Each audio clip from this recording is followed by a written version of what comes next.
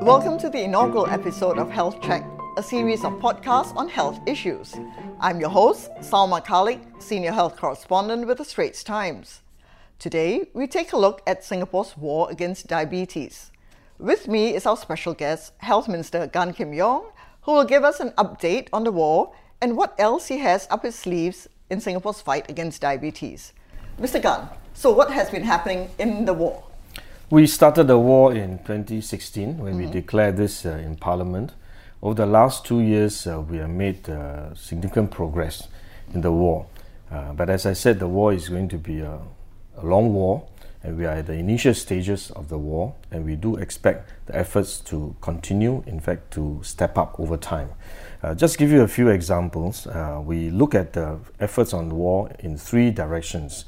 First, we look at screening and detection. We also look at prevention, and for those who have already have the disease, we look at how we can improve the management to prevent the deterioration. Right, so let's take it one at a time. So screening, what has happened with screening? On the screening front, we have rolled out the Screen for Life program recently, and this has made the screening more easily available to those who are at risk. And especially for those who are younger, who have higher risk factors, we have also made the screening available to them. We have also enhanced the subsidy for screening as well as the follow-up consultation. This will ensure that the screening will be affordable, and even the follow-up will continue to be affordable. But we cannot stop here, because it's not just the screening, but the compliance to the doctor's instructions is very important. So we also need to continue to reach out to our population to encourage them to adopt a healthier lifestyle. And this touches on my earlier point about preventive health. And on the preventive front, we have also been making significant progress, especially on the diet side. As we know, many of us eat out, and based on our survey, we found that our efforts over the last 2 years has been encouraging.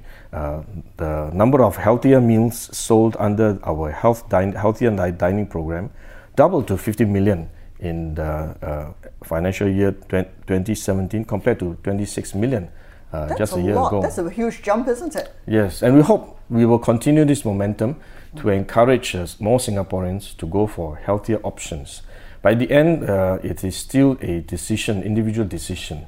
So we would like to help these Singaporeans to make better decisions, informed decisions, and to encourage a mindset shift so that they are more aware of the options available and to be able to choose a more healthier option. Mr. Gan, may I ask a very personal question?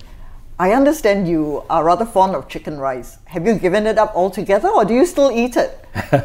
I still eat the chicken rice occasionally, but I adopt a 3R strategy, which I also encourage the Singaporeans to adopt. And firstly, if you can, refrain from eating too much of this unhealthy stuff like chicken rice. But if you do want to eat, occasionally you can do so, but try to reduce the quantity of chicken rice, and that will help to keep you healthy. And if you reduce and refrain, by the same time, it is also possible to replace. Say, for example, for chicken rice, you can replace with some mix of brown rice, and that will at least make it a healthier option in addition to refraining and reducing. So 3 R's: reduce, refrain, reduce, and replace. So we should eat healthier, but we do not absolutely have to give up everything that we enjoy eating just because they're unhealthy. That's right. I think in moderation, and always be mindful that there are healthier options. And at the end, as I said, it's a personal choice that we hope Singaporeans will choose a healthier option. Right. So what else have you got in your war against diabetes? Is this it, or have you got other things that you plan to introduce as well?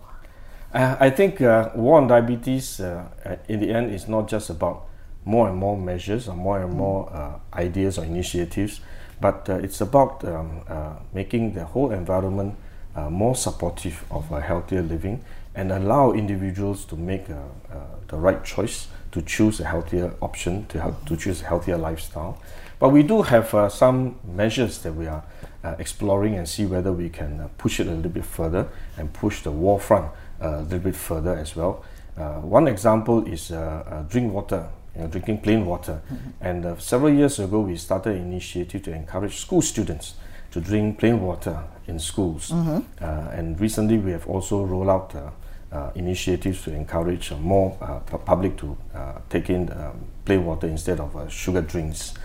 We introduce a lot more drinking points in our parks and in our CCs. In my own CC community club, for example, we do provide a drinking fountain to allow our population, our residents, visitors to have access to plain drinking water so that they don't have to buy sugar drinks. Will you increase those water points? Because right now you have them in certain places, but not everywhere, right?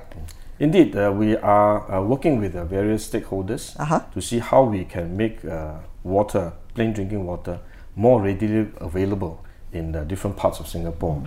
In our parks, for example, we will be working with NParks to see where practical we introduce more drinking points. And we'll also be working with NEA to see how we can install more drinking points for our patrons to our hawker centres, our markets, and so on. I think these are very important initiatives. Right. We also have been working with the People's Association to make plain water available for all our catering activities, and this is making progress. It will take time for some of these practices to be implemented and to take root on the ground. Mr. Gan, there are some countries like Thailand and Brunei that started sugar tax. Other places where they try to reduce the sugar intake only on the pre-packaged drinks. Does Singapore have any plans to follow suit, or is it something we're not going to go into? It is indeed something that we are studying very carefully, but we take a more holistic approach towards the sugar drinks. There are various possible measures that we are thinking about. One example is on the labeling. So we think a better labeling system may be able to help consumers make more informed decisions. Today, the drinks and the food items are all labeled with their nutritions and their sugar content, for example.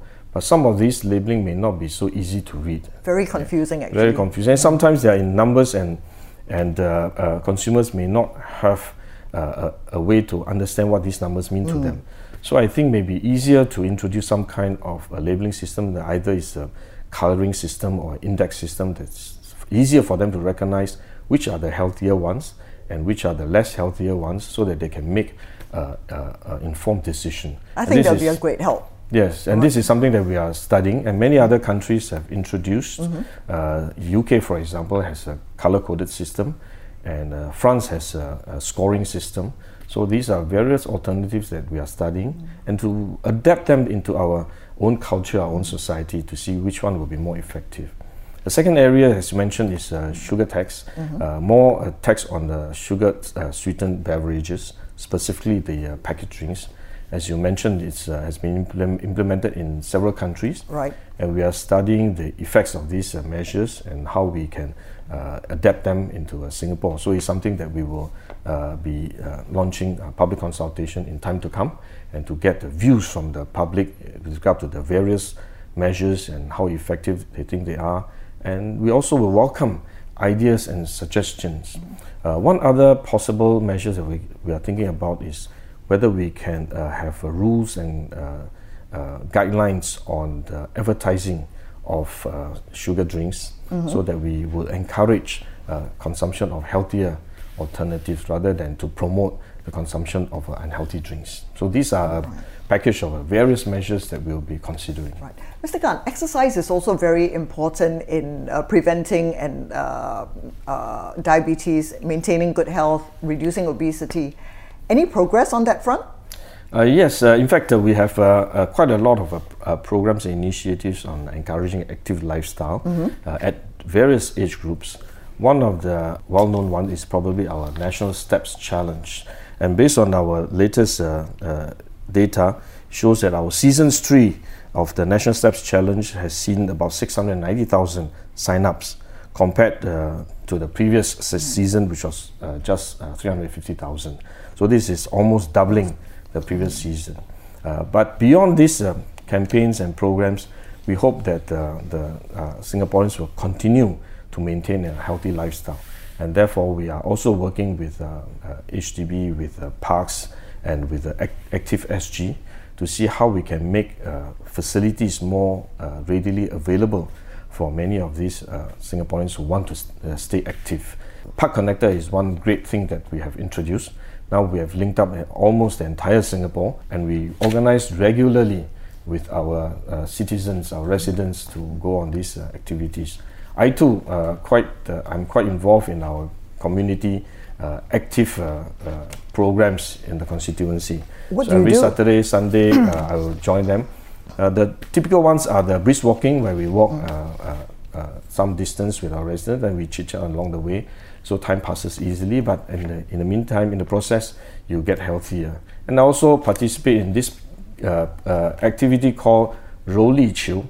It's a very interesting activity where you use a bat and a ball, and you move with the bat and the ball. You make sure that the ball doesn't fall off. So it's quite challenging. It looks very simple, but it requires a lot of practice and skill, and it is quite strenuous, and you actually sweat a lot. So it is a very good form of exercise. Really? You'll have to show me that one day. Yes, and last week, 2 weeks ago, I just participated in a program called K-Pop X. It's an exercise program based on K-Pops, and it is very, very tiring, but it is a very good and active activity. Looks like you really walk the talk. I try to. Thank you very much, Mr. Gan, and that brings us to the end of this episode. Do look out for the next episode of Health Check on the Straits Times, where we also have podcasts on a variety of topics from business to sports.